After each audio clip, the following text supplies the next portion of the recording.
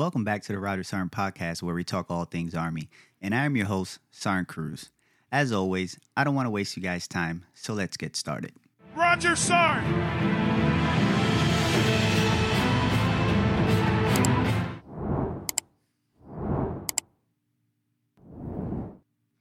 What's going on, guys? And today we're going to be discussing an article I came across on militarytimes.com, and it's titled, "Here are the rules to get reimbursed for shipping a pet in 2024.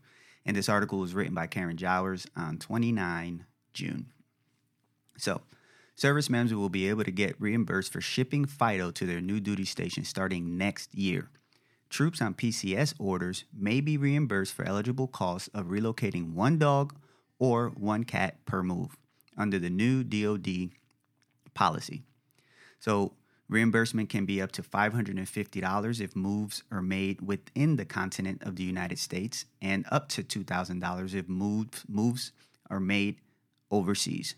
So yes, you hear it here. You will be able to take your dog with you. You no longer have to, or cat.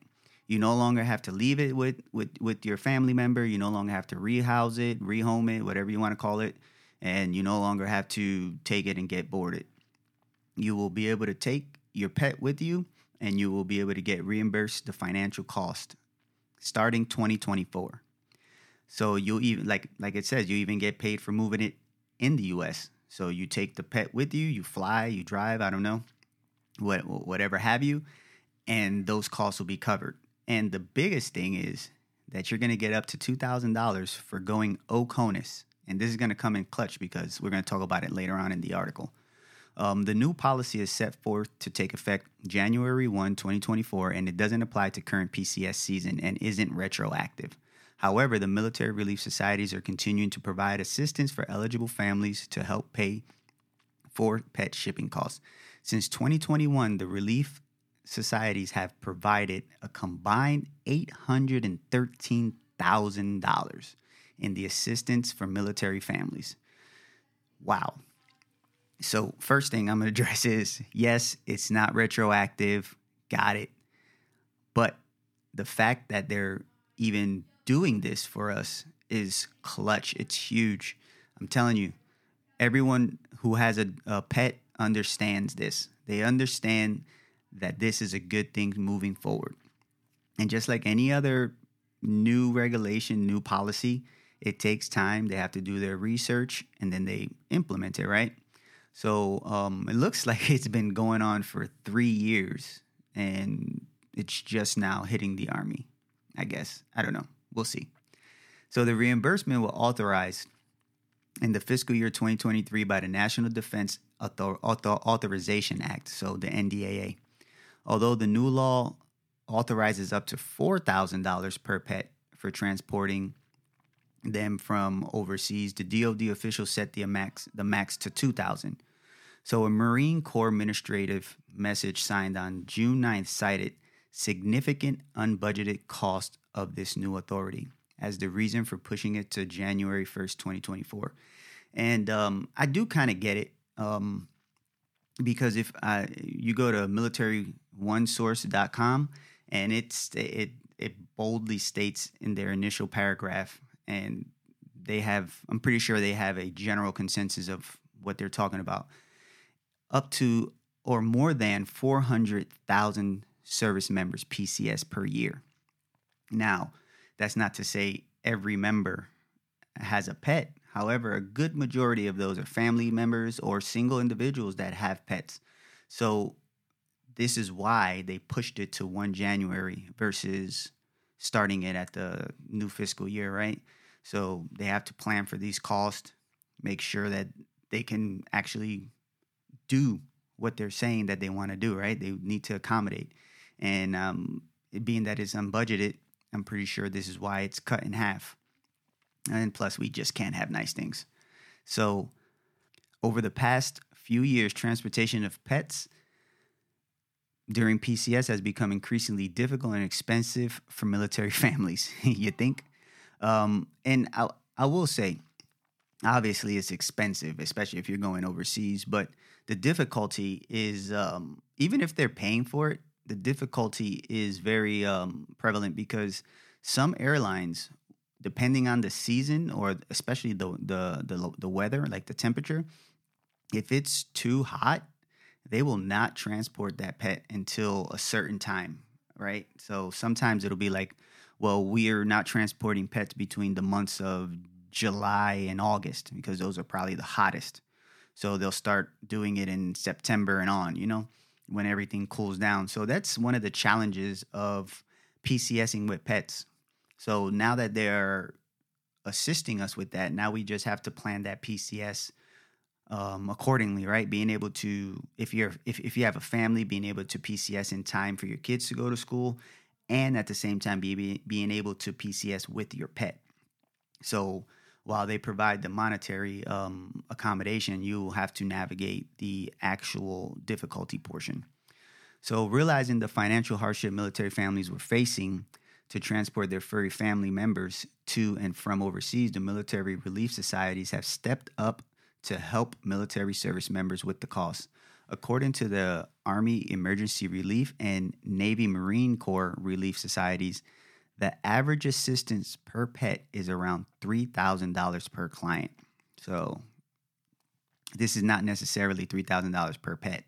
According to the AER spokesperson, retired Army Colonel Sean Ryan, officials don't have information on how many pets per client are transported, but they cap their assistance at $5,500. So instead of having to potentially pay an AER loan back, the DoD is stepping in, right? And let's say, for instance, because it says the average is $3,000 per pet.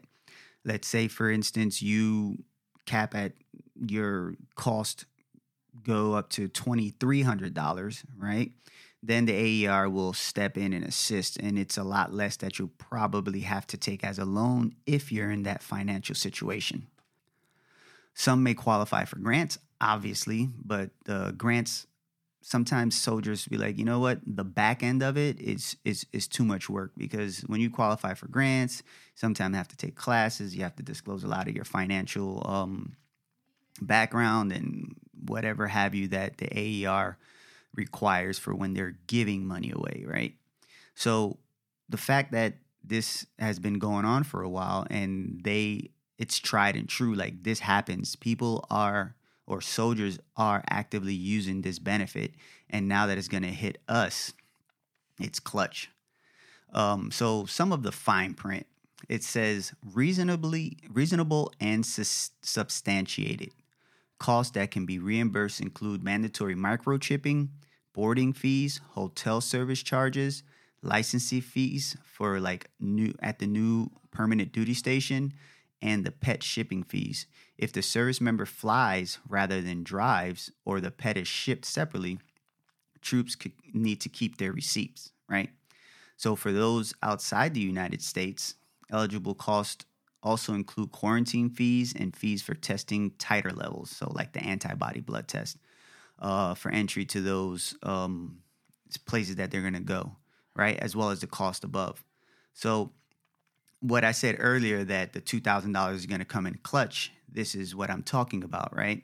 The DoD is doing their best to remove all the obstacles for you not having to leave your extended family member. Now, in reality, let's talk about this. Most of this stuff some of this stuff should have probably been done, right? Like the microchipping and stuff like that. But maybe the boarding fees, and especially hotels. Some hotels definitely are not pet friendly. Like if you're going somewhere, like I spent a lot of time in Germany. You go to Germany, a lot of places, you bring your pet and you're good to go, right? And also a lot of places in Germany, depending on the pet that you have, you must go through like classes and prove that the pet is not vicious, right?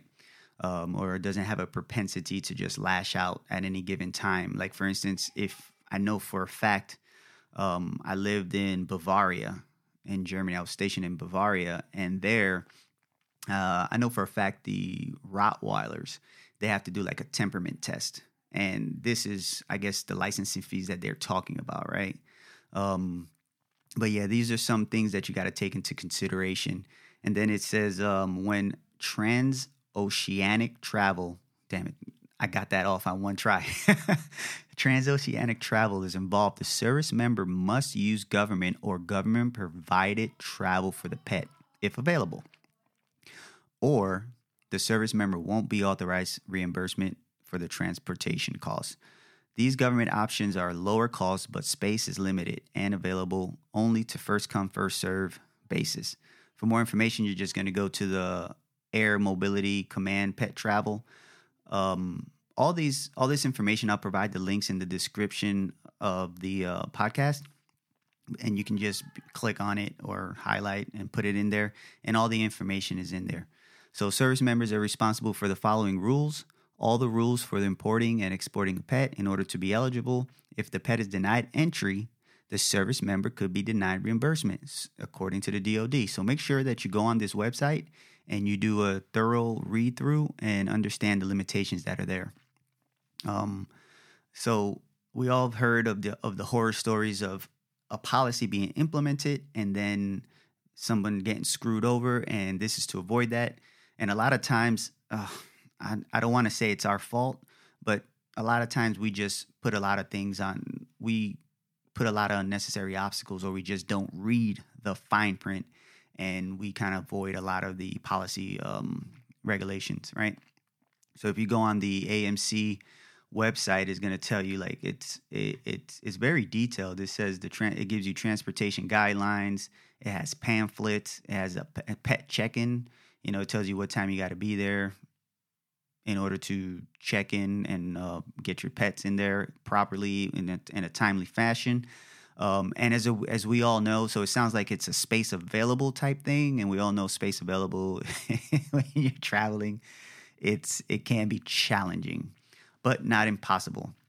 And then it just goes to tell you about your pet travel fees. So if the combined weight of the pet, let's say for instance, is less than 70 pounds, you're going to be charged $125. So if it's between 71 to 140, it says 250. And if the combined weight is 141 to 150, the charge is going to be 375. And then it says, I guess it's the equivalent or the amount of excess baggages. It talks about service animals, and it has all the information that you're going to really, really need in order to make sure that you do not void and you qualify for this reimbursement. Because at the end of the day, it's clutch, right?